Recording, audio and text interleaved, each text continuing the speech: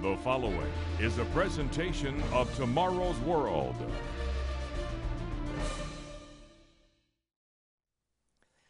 Technology is wonderful. Consider the dramatic changes that have taken place over the last half century. We take computers for granted as though they always existed. But as we all know, that's fantasy. Most of us never owned a personal computer, even as little as 30 years ago. And smartphones, where were they 20 years ago? How our world has changed in such a short time. Computers make it easier for writers and students to construct articles as they move words and sentences around with ease. By connecting computers to the internet, we no longer must wait days or weeks to receive a reply to a love letter. No longer do we have to search for a payphone when away from home. No longer must we stand outside when it is 10 below with wind blowing drifting snow. Yes, smartphones have changed all that and so much more. Social media has dramatically changed the way we communicate and relate to one another. Many of us live away from parents, brothers and sisters, aunts and uncles, children and grandchildren. How I remember the 1950s when my father was stationed in Morocco, while my mother, sister, and I were in California. We had to arrange in advance for a rare and expensive transatlantic phone call. Today, Skype and other technologies provide an almost instant, inexpensive bridge to almost anywhere on Earth. We post pictures and other pieces of information that friends and relatives appreciate in real time. But is there another side to these technologies? Some say there is. And on today's program, you will be surprised, maybe even shocked, to know what is being revealed about social media. And just as importantly, who it is that is sounding the warning. This is information you and your family need to know, so don't go away.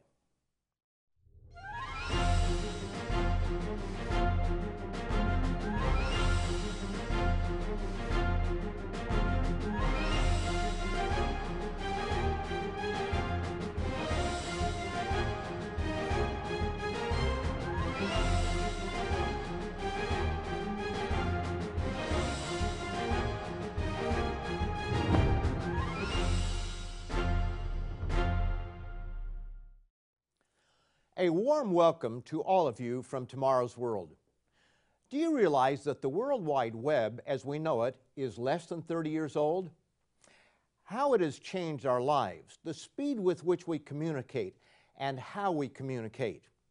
What progress we've made in such a short time. But is it all progress? Some say no.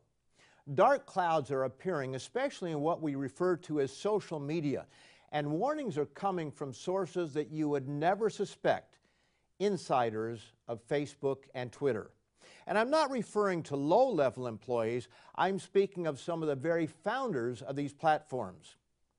If there is one axiom that it would do us well to consider, it is the law of unintended consequences.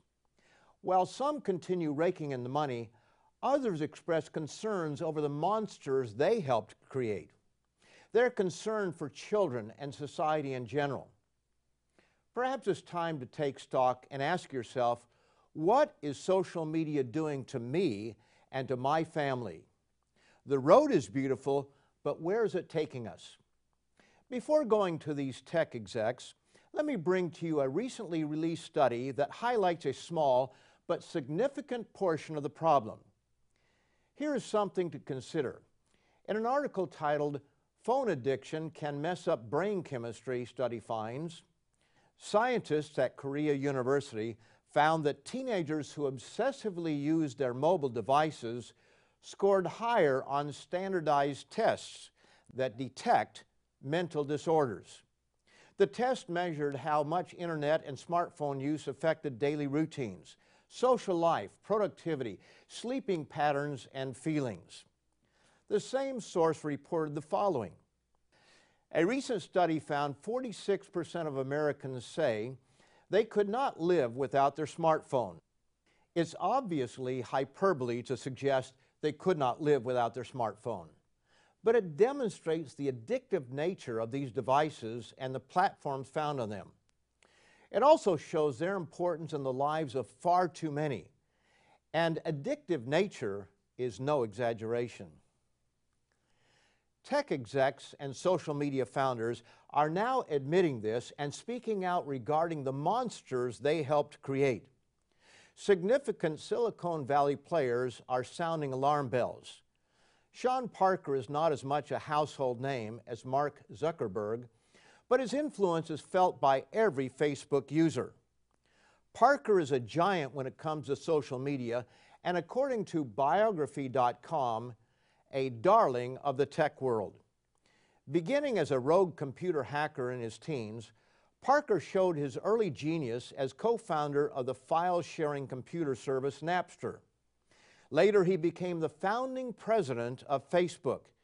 He's reported to be worth more than $2 billion. Parker recently came out regarding the dangers and the damage to culture and to individuals because of such seemingly innocent platforms as Facebook and Twitter. The thought process that went into building these processes, Facebook being the first of them, was all about how do we consume as much of your time and conscious attention as possible, he said. And that means we have to sort of give you a little dopamine hit every once in a while because someone liked or commented on a photo or a post or whatever. It's a social validation feedback loop, exactly the kind of thing that a hacker like myself would come up with, because you're exploiting a vulnerability in human psychology. The inventors, creators, it's me, it's Mark Zuckerberg, it's Kevin Systrom on Instagram, it's all of these people. Understood this consciously, he added, and we did it anyway. A different source also reported on this interview with Axios. In it, Parker confessed, "I don't know if I really understood the consequences of what I was saying in promoting social media because of the unintended consequences of a network when it grows to 1 billion or 2 billion people. And it literally changes your relationship with society, with each other. It probably interferes with productivity in weird ways. God only knows what it's doing to our children's brains." Sean Parker is not the only big name in social media to jump ship. And I'll tell you about another one in a moment. But let me tell you about today's free offer. It's a DVD titled A Culture in Crisis. This is one of our more popular DVDs. We are in a culture war, and you need this information. It truly is free for the asking. All you have to do is pick up the phone and call, write, or go to our website, and we'll send you this important DVD, A Culture in Crisis. We never sell or give personal information to other organizations, so you have nothing to lose. Call today, and I'll be back in a moment to give you the name of another individual with guilt feelings over his contribution to social media. Today's offer is yours absolutely free, no cost, no obligation. Call now, 1-800-236-0531. Or write to us at the address on your screen, or visit us online at tomorrowsworld.org.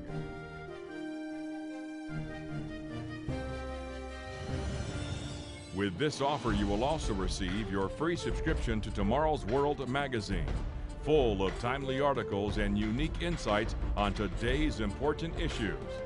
And be sure to go to tomorrowsworld.org/digital. Have a digital subscription sent right to your email inbox, faster than postal mail. Visit us online now.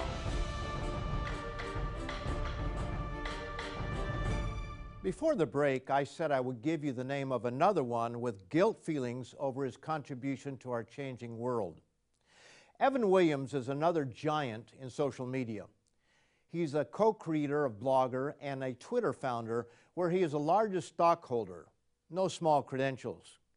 In a May 2017 New York Times article, it labels him the guy who opened up Pandora's box. Until he came along, people had few places to go with their overflowing emotions and wild opinions, other than writing a letter to the newspaper or haranguing the neighbors.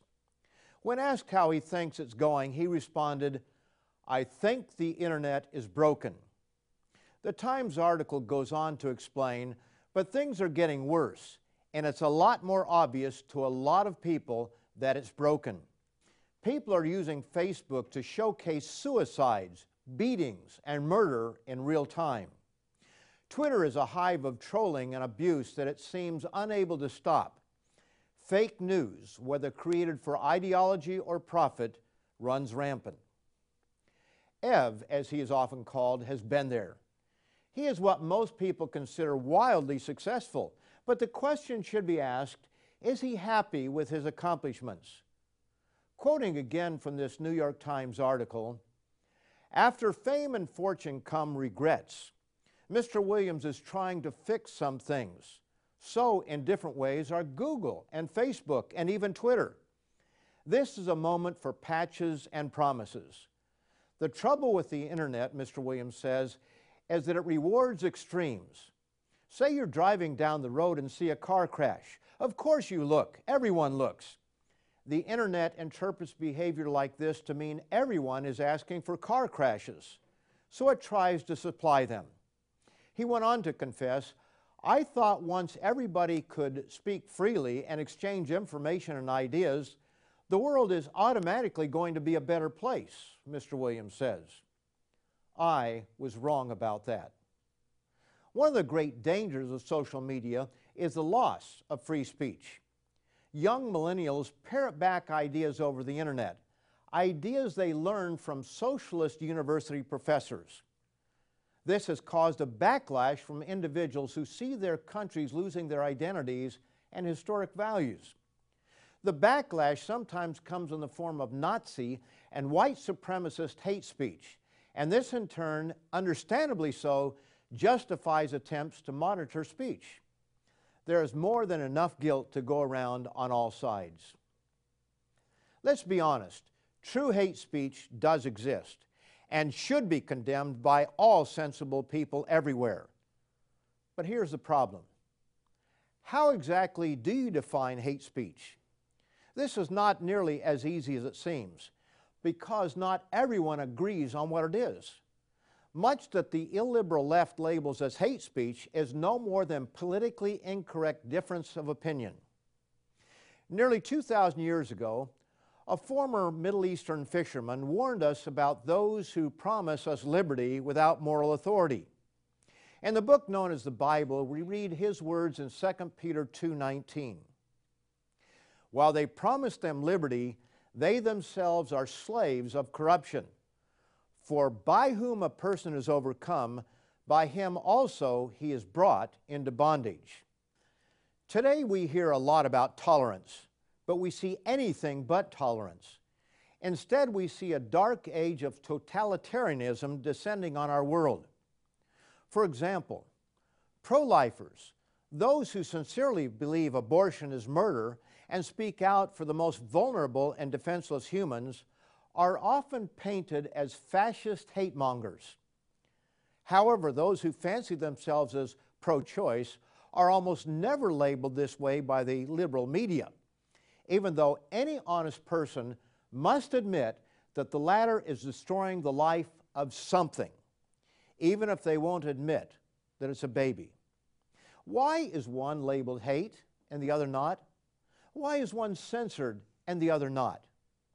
However, due to real hate mongers who do espouse violence, along with fake news and vulgar discourse, it's understandable that there is a cry for monitoring and deleting such on social media and the internet in general. Google hired 10,000 people in 2017 to help monitor hate speech. Twitter also jumped on board to do the same. Fox News reported the following regarding Twitter. The changes announced last month, that is November 2017, broadened Twitter's hateful conduct policy to permanently suspend any account that displays, quote, violent threats, multiple slurs, epithets, racist or sexist tropes, incites fear or reduces someone to less than human. Hate imagery will now fall under the rubric of Twitter's sensitive media policy, and that will include any logos, symbols, or images whose purpose is to promote hostility and malice against others based on their race, religion, disability, sexual orientation, or ethnicity, national origin. And these policies apply both on and off the platform. How will they define sexist tropes, or incites fear or reduces someone to less than human? How will they determine what is promoting hostility against religion and sexual orientation? Is honest and civil disagreement hate speech? Given political correctness, microaggressions, and the ease with which liberal university professors have taught students to be offended, can we not see where this is headed? Take the case of PragerU. For anyone who doubts the liberal bias and censorship of legitimate discourse, PragerU had so many videos blocked on YouTube that they decided to sue Google, the owner of YouTube, in 2017. Anyone familiar with PragerU knows that it violates none of Google's prohibitions. They have no harmful or dangerous content, no nudity or sexual content, no violent or graphic content. They respect copyright laws, avoid spam, and don't use misleading metadata. They're not scamming anyone, and they are hardly a danger to children.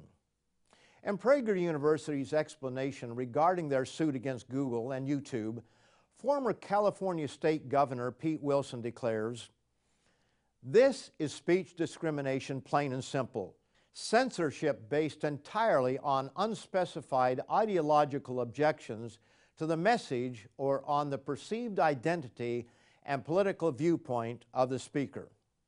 How do social media platforms censor politically incorrect speech? Well, they do it in a variety of ways. First, they can ban content outright. But there are other ways. They can bury content so deep in the labyrinth of available information that unless you have a specific address, you'll never find it. Then there's a tactic where you search for a particular topic, let's say abortion, and all that pops up is the politically correct view on abortion. If you find some of this a bit shocking, you don't want to miss what one exclusive school is teaching. But I must remind you of today's free DVD offer, A Culture in Crisis. A Culture in Crisis reveals stories that you may not hear elsewhere. So be sure to call, write, or go to our website to order or download your free copy. I'll be back in 30 seconds to tell you about an exclusive private school and the surprising details of what it teaches. Today's offer is yours absolutely free, no cost, no obligation. Visit us online at tomorrowsworld.org. Find us on Facebook, watch us on YouTube, and follow us on Twitter. I told you before the break that I would tell you about an exclusive private school. There are 160 Waldorf schools scattered across the United States, but 40 of them are concentrated in California. The Waldorf School of the Peninsula is located in Los Altos in the heart of Silicon Valley. According to a New York Times article, this is where the Chief Technology Officer of eBay sends his children. So do employees of Silicon Valley giants like Google, Apple, Yahoo, and Hewlett-Packard. New York University professor Adam Alter explains that 75% of the students there are the children of Silicon Valley tech execs, which is striking. The Waldorf School of the Peninsula shies away from technology, so much so that there are no computers, no iPads, no iPhones. According to the New York Times, but the school's chief teaching tools are anything but high-tech: pens and paper, knitting needles, and occasionally mud. Not a computer to be found, no screens at all. They are not allowed in the classroom, and the school even frowns on their use at home.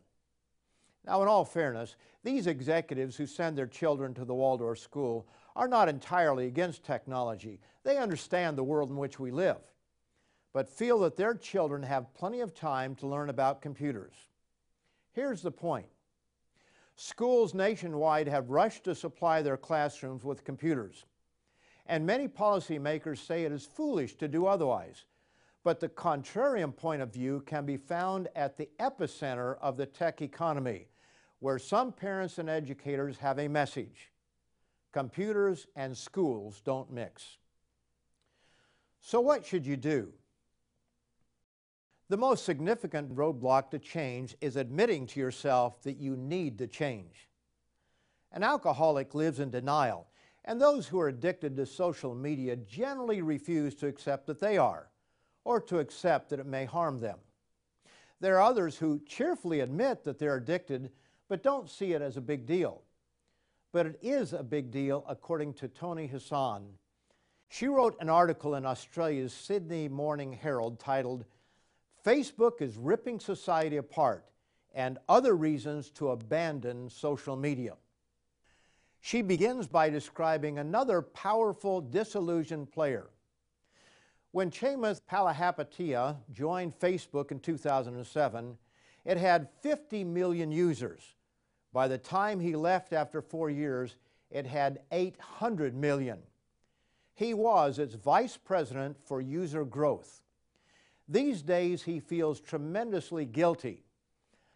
I think in the deep recesses of our minds, we kind of knew something bad could happen. The short-term, dopamine-driven feedback loops that we've created are destroying how society works. This is a global problem.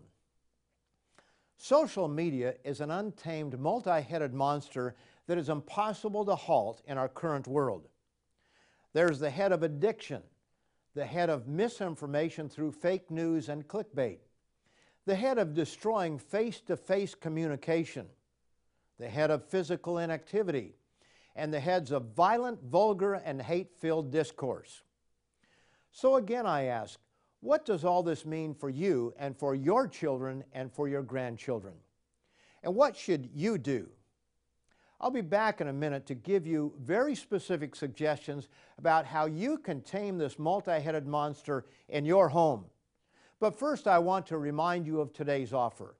A Culture in Crisis is a DVD containing 3 popular programs. This DVD can be yours free for the asking. All you have to do is call, write, or go to our website, and we'll send you this special DVD. Just ask for A Culture in Crisis. And I'll be right back to give you specific suggestions on how to tame the social media monster in your home. Today's offer is yours absolutely free, no cost, no obligation. Visit us online at tomorrowsworld.org. Find us on Facebook, watch us on YouTube, and follow us on Twitter. With this offer, you will also receive your free subscription to Tomorrow's World magazine, full of timely articles and unique insights on today's important issues.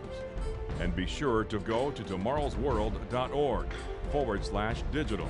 Have a digital subscription sent right to your email inbox, faster than postal mail. Visit us online now.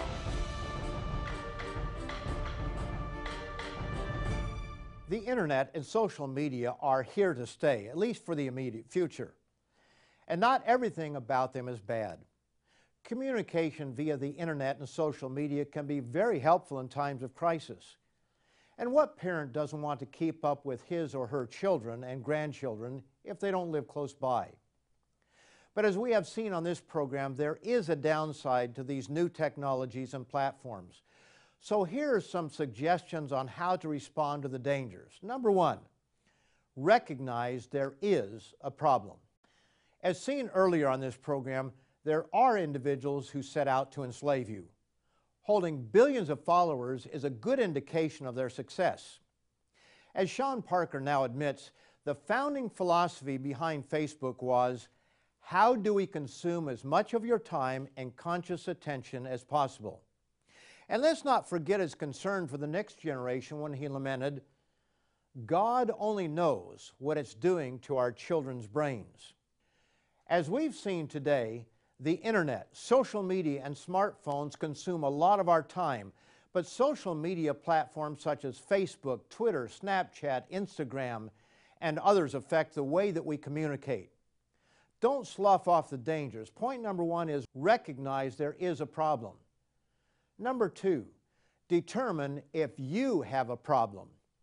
Addiction is sometimes an elusive term, but clearly millions, if not billions, don't control their time and their emotions on social media. It controls them. For most people, a little honest introspection should be telling, but most people live in denial, just as an alcoholic lives in denial. For your well-being, recognize there is a problem and determine if you have a problem. And finally, number three, tame the beast. There are common sense ways to take charge of your life. If you find you can't follow any of them, maybe Silicon Valley is in control. Here are a few suggestions, and we might want to add television along with the internet. Mealtime should be time out from social media and tech devices. Put them away. Set time limits for each day and stick with them. Keep a log of every minute you spend on social media. Never text, Twitter, or view your Facebook when visiting with others. It's rude. Never, never text while driving. Call time out one day a week. Call time out when fishing or playing golf. My friends, consider seriously your relationship to these technologies and platforms. Question how much time you spend on them. Question what kind of discourse you exhibit. Are you courteous? Are you vulgar, rude, or disrespectful? Just because it's out there doesn't mean it's good for you. The Bible gives this sound advice. All things are lawful for me, but not all things are helpful. All things are lawful for me, but not all things edify or build up. That's found in 1 Corinthians 10, verse 23. A similar statement to the people of Corinth is made in chapter 6, verse 12. All things are lawful for me, but all things are not helpful. All things are lawful for me, but I will not be brought under the power of any. And so I ask, who is in control? Is it you, or is it Silicon Valley playing you like a fiddle? What about your family? Be sure to come back next week when Richard Ames, Wallace Smith, and I, along with guest presenter Rod McNair, will help you make sense of our present world, and will share with you the inspiring teachings of Jesus Christ and why He must and will return to straighten out the mess we've created for ourselves. Join us again next week. To take advantage of today's free offer or view today's program now or anytime, go to tomorrowsworld.org. Find us on Facebook, watch us on YouTube, and follow us on Twitter.